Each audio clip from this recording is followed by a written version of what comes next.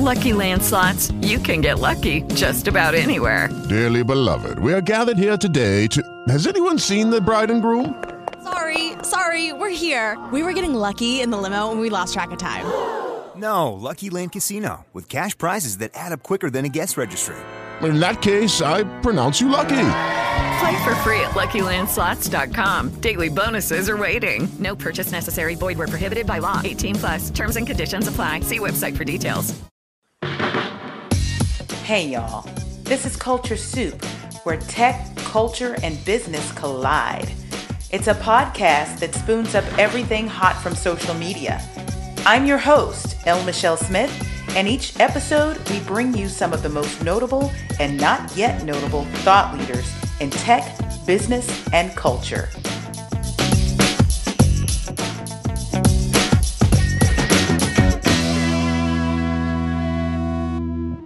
The year was 2020, and we were just on the other side of the lockdown. We were beginning to see politicians try to open the country back up, and we're talking business-wise. But still, there was really no end in sight for this pandemic that we found ourselves in. One of the first indicators that I knew that something had shifted was when the jobs numbers came out, and they reported that millions of women had left the workforce. And it wasn't all because they'd been pushed out. It was because they decided to move on. Now, it's complicated. The nuances show that women are the primary caretakers in the home. So with kids having to do online school at home, you had folks having to take care of aging parents. You had people who were seeing about loved ones who had become ill. A lot of women were forced out that way. Still others were making their minds up that there had to be another way. This was the first indication. The second indication came when we went back to business about the time that the vaccine became a thing and more workers were called back to work in retail and other frontline areas. And they just didn't return. In fact, to this day, you can see signs in storefronts that say, help wanted, now hiring. People weren't returning to their restaurant jobs or their grocery shopping jobs or their retail jobs of any kind. What was going on?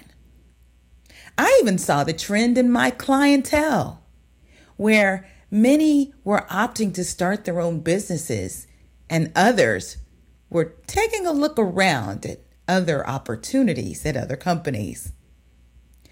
You know, people are calling this the Great Resignation. And I've said in a few different speaking opportunities lately that I like to call it the Great Opt-out. Why? Because the Great Resignation ignores a very keen insight that people don't just resign. They resign because they have options. This is why I call it the Great Opt-out. And because more and more people have access to the internet and the internet is democratized, people found other opportunities.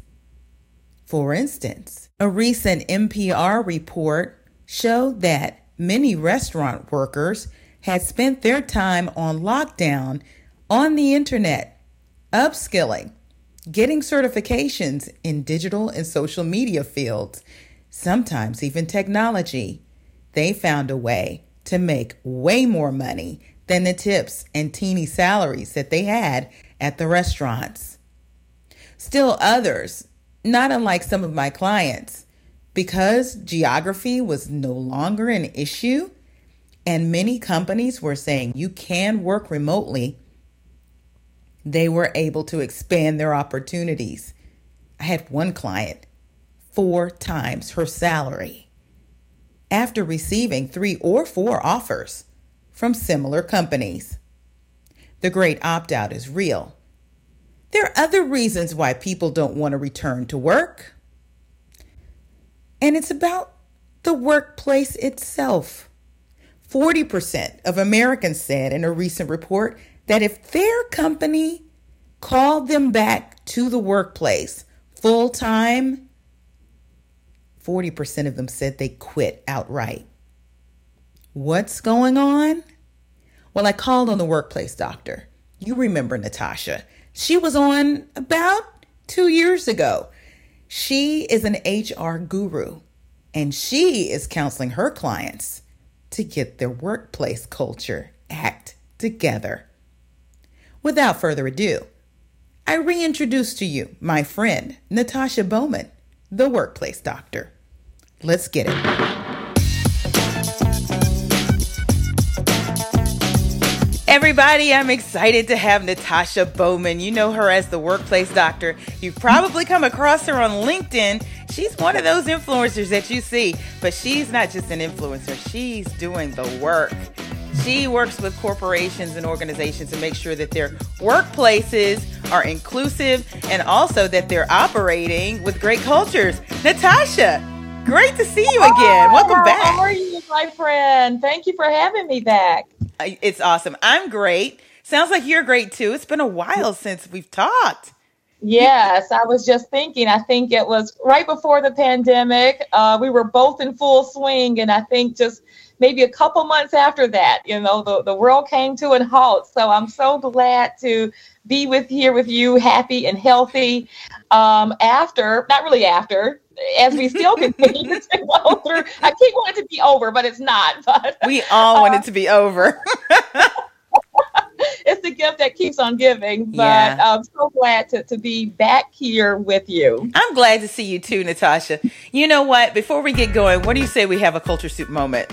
All right. Awesome. Okay, so I'm always scanning the feeds and looking at social media to see what the trending topics are. And there is this conversation that's ongoing since the pandemic kind of made it to the point where we were getting vaccinated, at least half of us were, and beginning to get calls from the job to return to the office. Mm-hmm. And they're calling it the Great Resignation. And I got to tell you, I did a keynote probably about 3 weeks ago with the DCEO event here in Dallas. And I challenged that concept of the Great Resignation because I think it leaves out a great insight. And that is people have options now. So I call it the Great Opt-out. What are your thoughts about that? Well, it's funny you said, people were getting called back to the office. I think about your book and they simply said, no, thanks. But I like to call the Great Resignation like the Great Frustration because like you said, people have opted out of that. And I think my theory, and based upon what I've spoken to people who have opted out of returning back to the office, is that people finally had a chance to see what it was like being psychologically safe while working. And what I mean by that is a lot of people, had the opportunity to work without working in a toxic work environment. Right. So you're not there on day to day dealing with microaggressions and some of those other things that contribute to us not feeling psychologically safe.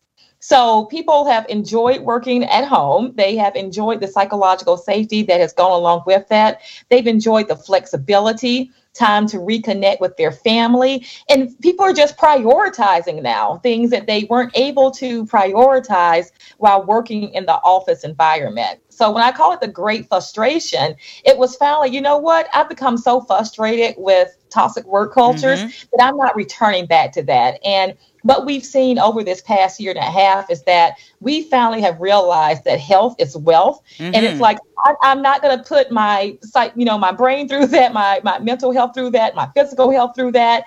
And I'm going to do what's right for me. Yeah. And therefore, working in that environment, I'm just not returning back to the same thing. It's interesting because we had this conversation as well with the group that I was talking about just now. And that was around just sitting in the brokenness of the pandemic and all of the craziness that was going on around us, the death, the destruction, the jobless rates, the economy faltering, the lockdown, all of this stuff. But there was some collateral beauty in it for a lot of people. And you mentioned something that's very important, especially for people who are historically underrepresented, maybe even marginalized. Even as women, we've gone into this workplace and faced all of these sometimes unspoken things like microaggressions and such.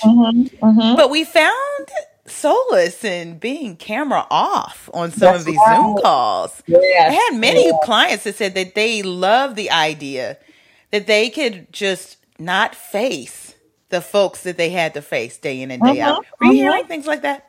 Oh, absolutely. Because the other side of feeling psychologically safe is that, okay, let's say that, I work in this toxic work environment and was dealing with certain things. And when I came home, this was my safe place where I felt psychologically safe. And now I've invited that toxic work environment into my home. Yeah. So now I'm looking at the very people that have caused me a great deal and stress and discontent now in my safe place. So now, exactly like you described, I don't even want to do that anymore. I'm not inviting that culture into my home anymore, into my safe space. And you're right. There's a lot of Zoom fatigue, when I'm doing a lot of training about inclusion, I also talk about what does inclusion look like in the virtual workplace. And a lot of times we think about engagement and experience and inclusion. It's only if we're sitting side by side with each other. But to me, as we talk through these virtual walls, our computer screens, right, that also invites a great deal of bias, a great deal of assumptions and things like that. Because now you have a preview into a world that you didn't know, things about me that you didn't know previously. So perhaps I didn't disclose at work what my sexual orientation is or what my disability status is or my familial status or socioeconomic status. And now you get to glimpse right behind me and see certain things that maybe I didn't want you to see and maybe I don't feel comfortable seeing. And guess what? Now I got to clean up my room so that, it's great workspace. So again, I think it's just a two-way street. If you didn't have a culture that invited inclusion and positivity, then, it doesn't matter if it's on-site, off-site. Many people just said, as your book says, no thanks. No thanks. Absolutely. These are conversations that I have with more and more sponsors for people who are having executives coached. And they might say, well, you know what? I really want them to step up and lead. And even when we have our client calls, they'll show up camera off. Well, one of the things that I learned in the midst of pandemic while I was lecturing at the university was that we did not mandate that people be camera on for some of the reasons that you kind of alluded to. And that is, you don't have an understanding of what people's worlds are. And if they live in a tiny space or a space that they don't think is, that they want to share, people will actually start to judge you based on what's behind you or things that aren't behind you. Some of these students had other siblings that were trying to share the same device, to get their work done. Absolutely. And suddenly, Zoom became a window into people's homes. It was a little bit intrusive. It is. Absolutely. So you're right. I hear a lot of debate with the clients that I support of, should it be camera on, camera off? And I'm like, well, why does there have to be a policy around it? Can it just be your preference, right? I'm a camera on people. I'm a people person. I want to look people straight in their eyes when I talk to them. But that's my preference. That's what makes me comfortable, right? It should be just a level of comfort. Maybe some days, I just don't feel well today. I don't want to put on makeup. I don't want to be camera ready. I don't want to clean up my room, so those days are camera off. Just let this be, again, if we talk about that word inclusion, we've got to bring inclusion to the virtual workplace. Yeah. And part of that inclusive environment is understanding people's preferences in terms of camera. I'm here, I'm working, I'm being productive. You hear me. What's the difference if you see me, right? And if we think about, just maybe a couple of years prior to the pandemic, we had platforms that you used, and a couple of other things, but we were using conference calls a lot. That's what I was going to say. It's like we forgot. It's like, what happened to the conference call? And, we know what it is. We had some of these old school cultures at work that felt like we need to be looking at you because now you're working at home. It's an air of distrust. It is. And people feel that. And it causes them to react in a certain way as well. How does that have a negative impact on the culture? Absolutely. It is a thing of trust, right? You see I'm being productive. You see that I'm probably being more productive here than I am actually in my workspace, in my physical work environment. And when you're saying I need to look at you, it's for some reason I need to prove to you that I'm present. Right? We had all kind of world transactions that happened globally through conference calls, through just picking up a telephone, but for some reason, it's just a level of trust. And again, it's bringing that same toxic work energy into our homes, right? And that has facilitated that need to, I don't have to return one way or the other, whether it's remote or on site. I'm tired of dealing with just this distrust. I'm tired of the, lack of flexibility, because now you're bringing all these stern policies and putting me in a box in my own home. Yeah. So again, when we talk about inclusion, it should just be whatever your preference is on that day, in that moment, for that meeting. That's okay with me.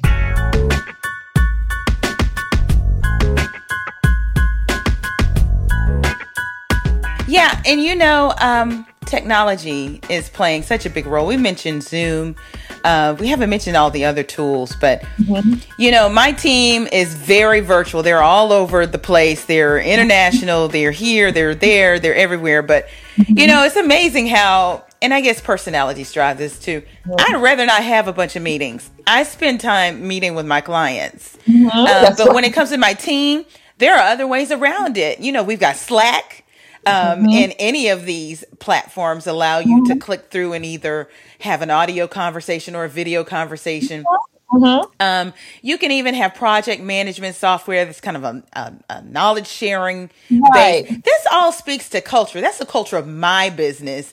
But how many of these companies are appearing to be tone deaf to the way society has shifted and using these weapons of mass innovation? How many of them are you hearing are demanding folks to come back to the physical space? Oh, I am hearing a lot of them. Surprisingly, a lot. I am more and more surprised every day of the people that are demanding their employees to come back to the physical space. And I just can't figure out why, despite... Is it the lease? Is it we own this big building? I think it goes back to trust again. I think it just goes back to trust. I want to see you. I want you to be here. I want you to have presence and all of the things that they come up with. And again, it's, people are like, why don't you trust me? I have done a fantastic job for the past year and a half. I've gotten my job done, plus. And by the way, I think that we are disrespecting, because a lot of people are very little notice of the return back, right? And not given the opportunity to adjust their lifestyles back to that, right? And we got to think about what an adjustment that is. Because like I said, now I have got to get fully dressed, not just on a cute top, I've got to get fully dressed. Right. I've got to somehow find daycare, transportation. I've got to commute. I live in New York City, right? So if you think about it, I live in New York City, and to get to various places, to clients. It's hard. If I went back to my, old, physical job, it would have been an hour and a half, one way. So that's adding 3 countless, hours, 3 unproductive hours back into my work day that I really could be spending, being productive for you. Absolutely. And then I have being productive for you. So again, it doesn't make sense. I think it just goes back to trust. Now, a lot of employers have, leveraged just what you talked about. Why am I paying this significant rent? Why am I, doing these things? I can save money. And I've even seen some employers that have given their employees a bonus to say, hey, we save this much in lease and electricity and all of these things. We're giving that back to you. Well, that's beautiful. That's employee engagement. That's appreciation. Because going back to what I was saying earlier with the respect part is that, one day you just got a call or email saying, stay at home. And we quickly adjusted ourselves to that, right? Very, very quickly, and people were very agile and flexible, along with all the mental things that were happening. We didn't know what we were facing in terms of the pandemic. And people adjusted just very, very quickly. you need to show appreciation for that. And many people, especially the people that stuck with you and by you and continue to contribute their value. And we're paying people, bonuses to come in, right? Higher bonus, sign-on bonuses, because we are, scrapping for labor. But what about the appreciation of people that stayed, right? You know what? That's an excellent point about appreciation, because this gets back to my point about the great opt-out. The reason why I use the word opt is because we now have more options than ever, thanks to primarily the democratization of the internet. So go with me, if you will, to the restaurants that many of us are enjoying going back to now that we're vaccinated and, it's a little bit more open now. But you will more than likely see a now hiring sign that doesn't go away. And there's a reason for that. Absolutely. Mostly these folks that were existing on low pay and tips found out during the lockdown that they could go on the internet, get some kind of certification, upskill in some way, and they're making more money than they've ever made in their lives. Absolutely. They're monetizing their talent. They couldn't get them to come back. And then you have white collar professionals that figured out that geography may not be such a big deal anymore. So they could apply for that job in Palo Alto, even though the folks in Palo Alto weren't asking you to move. Suddenly they could go and work for Google or work for Twitter or someone, and they 4x their salary, they 2x their salary, they did. And this was all because of the internet. We have options as individuals, and these big companies fail to see it. They do. And, I'm glad you brought up even the location part, because another thing I'm hearing is, well, if you did move, so a lot of people left, New York City, for example, where I live. It was a great exodus. It was like, oh, here's my opportunity to live in a cheaper location, make a family, not deal with traffic, et cetera, and still collect my New York salary. And now I'm hearing organizations say, well, now we're doing, a location market adjustment. So if you move from New York to Alabama, we're going to bring your salary down to an Alabama. That is cruel. And I'm like, you don't pay me for where I live. You pay me for the experience and the value that I bring to this organization. So again, that lack of appreciation, that lack of trust, that lack of recognition of what I've been able to do. So again, I think that is just one of the most terrible things that an organization can do. And it's going to backfire. People are not going to come rushing back to New York City just because you're adjusting my salary. Okay, fine. Like you just said, I can go to an organization and maybe a brand that I've always wanted to work for, but I couldn't move to California or wherever. And, and they're going to pay me California salary. I'm going to be able to live where I want to live. And again, provide me that flexibility that I've always wanted. So many organizations have absolutely gotten this wrong. And people are like, I am not returning. I tell leaders all the time, if you have not used this opportunity to adjust your culture and you expect people to walk back into the same culture that they walked out of, you need to think again, because they're not walking into that. You're right about that. I was talking to an officer at a pretty large company and asked if they would consider doing what, say, I think Twitter was one of the main ones that said, don't come back to their employees. Just work wherever you're working from. Some people moved to Hawaii, they were working, having a good time. But one of the things that she raised, which I thought was interesting, was that if they continue to allow their people to work wherever they were, remotely, in different states, cities, what have you, there were different tax laws that would hit them all of a sudden in all of these different places. And that was more of a reasonable, I thought, reason for sticking to the status quo than, then we're just going to adjust their salary based on the cost of living. That just seems cruel. You're right. There are some legal implications. There's tax implications. There's workers' comp implications. So if I'm on the clock and I'm working from home and then I fall over my own, weight at home, is that a workers' comp claim because I was on the clock and this is my profession of work? And then you've got complicated labor and employment laws. Like, let's say I do move to California and my company is based in Wisconsin where there's few labor and employment laws, and adding that complication to it. I get that. And you're right. Maybe that is, something for discussion or something like that. But you got to think about it. Your global brands, they have already solved for that situation. I started out my legal career at Walmart, where we had employees in every state, across the 50 states. We figured it out, you know, and that was my job, was to literally figure out the laws of every 50 states and make sure that we were in compliance with them. And I understand that every organization has the same resources as a large organization like Walmart to do something like that. But again, it goes back to respect. So let's have a two-way conversation. This is my challenge. My challenge as your employer, I would love for you to stay in California. But California laws are so complex. Let's talk about this. Mm-hmm. Maybe you can reconfigure what your actual title is, or something, not title, but the way that you are employed with us. Maybe there's a way around it. There's loopholes in terms of contract or this. And, let's have a two-way conversation. And then if we're not able to, come with an agreement of, hey, I can't have employees in California, then we can say, hey, here are your options, back.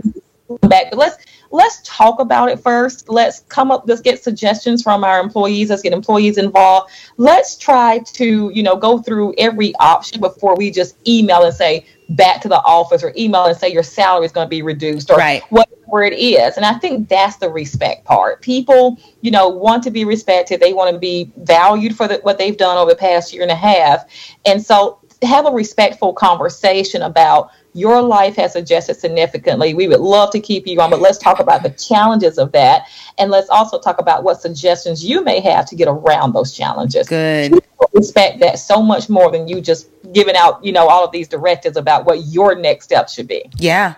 I hear what you're saying. It sounds like they need to humanize the way they interact with employees and interject empathy and compassion. And all of those things undergird respect. Mm-hmm. Absolutely. Yeah.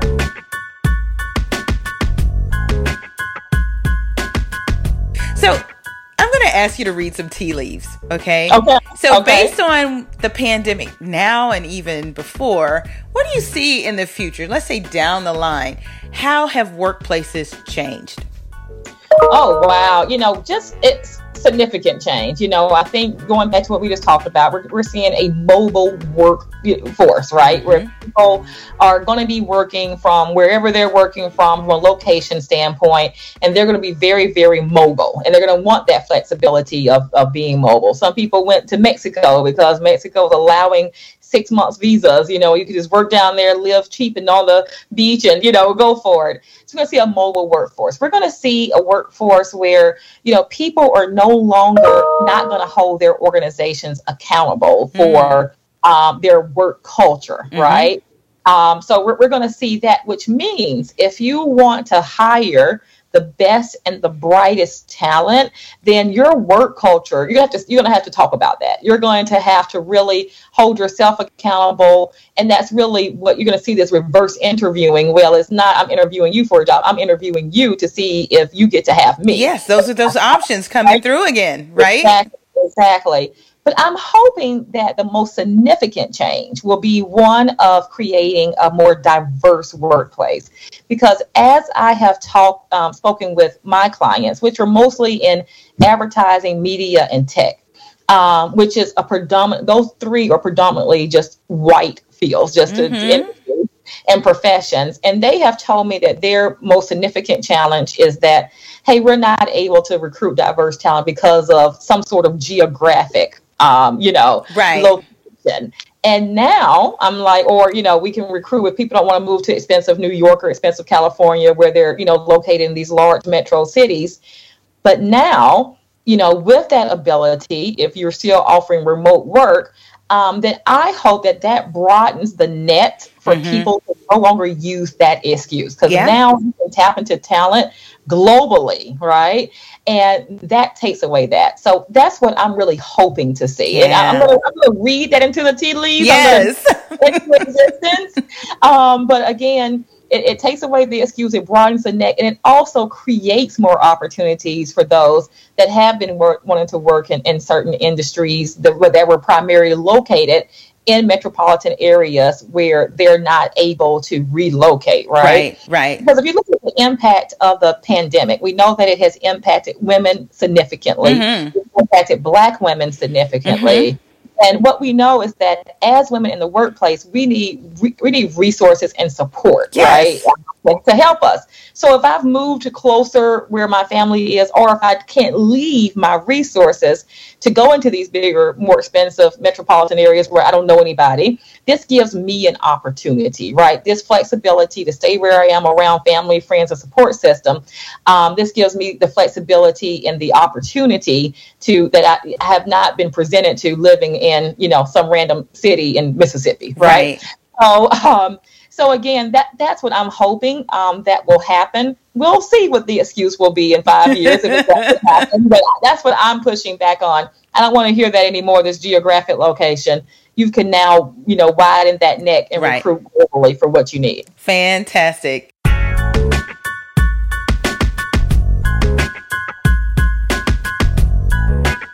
So, Natasha, you have something coming up. It should be released early next year? Yes. Talk to us about it. My next book, The Power of One, Leading with Civility, Candor, and Courage, will be published early next year. And I'm so excited for this project because it speaks to exactly what we've been talking about during this conversation. You talks about leading with bringing humanity back into the workplace and empathy and respect. It talks about all of that. Your post-pandemic leader has to lead differently than what they led before. And there's just an expectation of that, right? Yeah. We can't go from being compassionate because people were scared for their lives or scared for their families' lives. And, we were so flexible. And I just saw so many traits that, honestly, I had not seen before, Even, the fact that we went through a racial reckoning, during the pandemic, and you had organizational leaders come forward and say Black Lives Matter, that made my jaw just drop. Like, we are literally saying this at work now. Yes. So you've got to keep that momentum going. And so therefore, I actually started to write this book after I delivered my TED Talk, The Power of One, in 2018, and it was completed. And for some reason, I just sat on it. I don't know why. I did nothing with it. I didn't submit it to publishers. It just sat in my timing is great now. And then the pandemic happened. And now I had so much more to say, right, about being a post-pandemic leader. So I'm excited for this. Hopefully, it's one of the first books that's going to come out that really addresses what the workplace should look like in terms of inclusion in this post-pandemic world. But the focus, I do a lot of leadership development, but the focus is not necessarily on organizational leaders. The focus is on empowering individuals to transform their workplace cultures. Because when we think about a cultural transformation, we can have all the initiatives and programs and all those things in place on paper that we can throw all kind of money at it. But when we think about what culture is is what people consistently see, do, and hear, right? And their individual actions. So what I'd like to do is focus more on individual contributors and their actions and their behaviors and how that impacts, their colleagues and peers, and what they can do, what are their ordinary actions that influence extraordinary change. Oh, I love that. And that's where the focus of The Power of One, my new book, is on, just those individual ordinary actions. Well, congratulations on the book. I'm excited for it. Can't wait to get my hands on it. And you guys out there, just look for the announcements. They got to be able to follow you, though, right? Where can they find you? So, as you just said, LinkedIn is my thing. Yes. That's where you primarily see me. So just type in Natasha Bowman, JD, and follow me on LinkedIn. That's where I post the majority of my content in my thought leadership. And I would love to engage in conversation with you about, what are you experiencing? What are you experiencing in the workplace? That helps me so much as I develop strategies to help leaders to maximize the potential of their workforce. But more importantly, it helps me to influence them about what it takes to create inclusive cultures. I need to know what's going on out there, right? Yes. Where are blind spots? So yes, I definitely invite you to join me over in LinkedIn and let's talk. Absolutely. Natasha, it's been a pleasure having you on. Thanks for coming back. You are always welcome. Just ring my bell or drop me an email or hit me on LinkedIn, whichever you want to do. I appreciate you coming. It's so good to be back and continue your success. You are such a gem to watch from afar, and I'm always so proud of the work that you're doing. Thank you so much, Natasha. You have a great day. Thank Bye. you. Bye. What an awesome conversation with the workplace doctor herself, Natasha Bowman. Thank you so much for coming on, Natasha, and we're looking forward to that book. Find us online at theculturesoup.com, on Instagram and Twitter at The Culture Soup, and on Facebook at The Culture Soup Podcast. Until next time. The Culture Soup Podcast is a production of nuances Communication, LLC.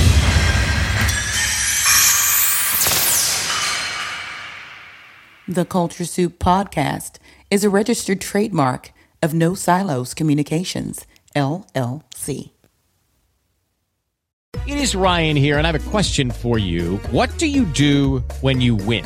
Like, are you a fist pumper, a woohooer, a hand clapper, a high fiver? I kind of like the high five, but if you want to hone in on those winning moves, check out Chumba Casino. At ChumbaCasino.com, choose from hundreds of social casino-style games for your chance to redeem serious cash prizes. There are new game releases weekly, plus free daily bonuses. So don't wait. Start having the most fun ever at ChumbaCasino.com. No purchase necessary. VGW Group. Void where prohibited by law. See terms and conditions. 18+.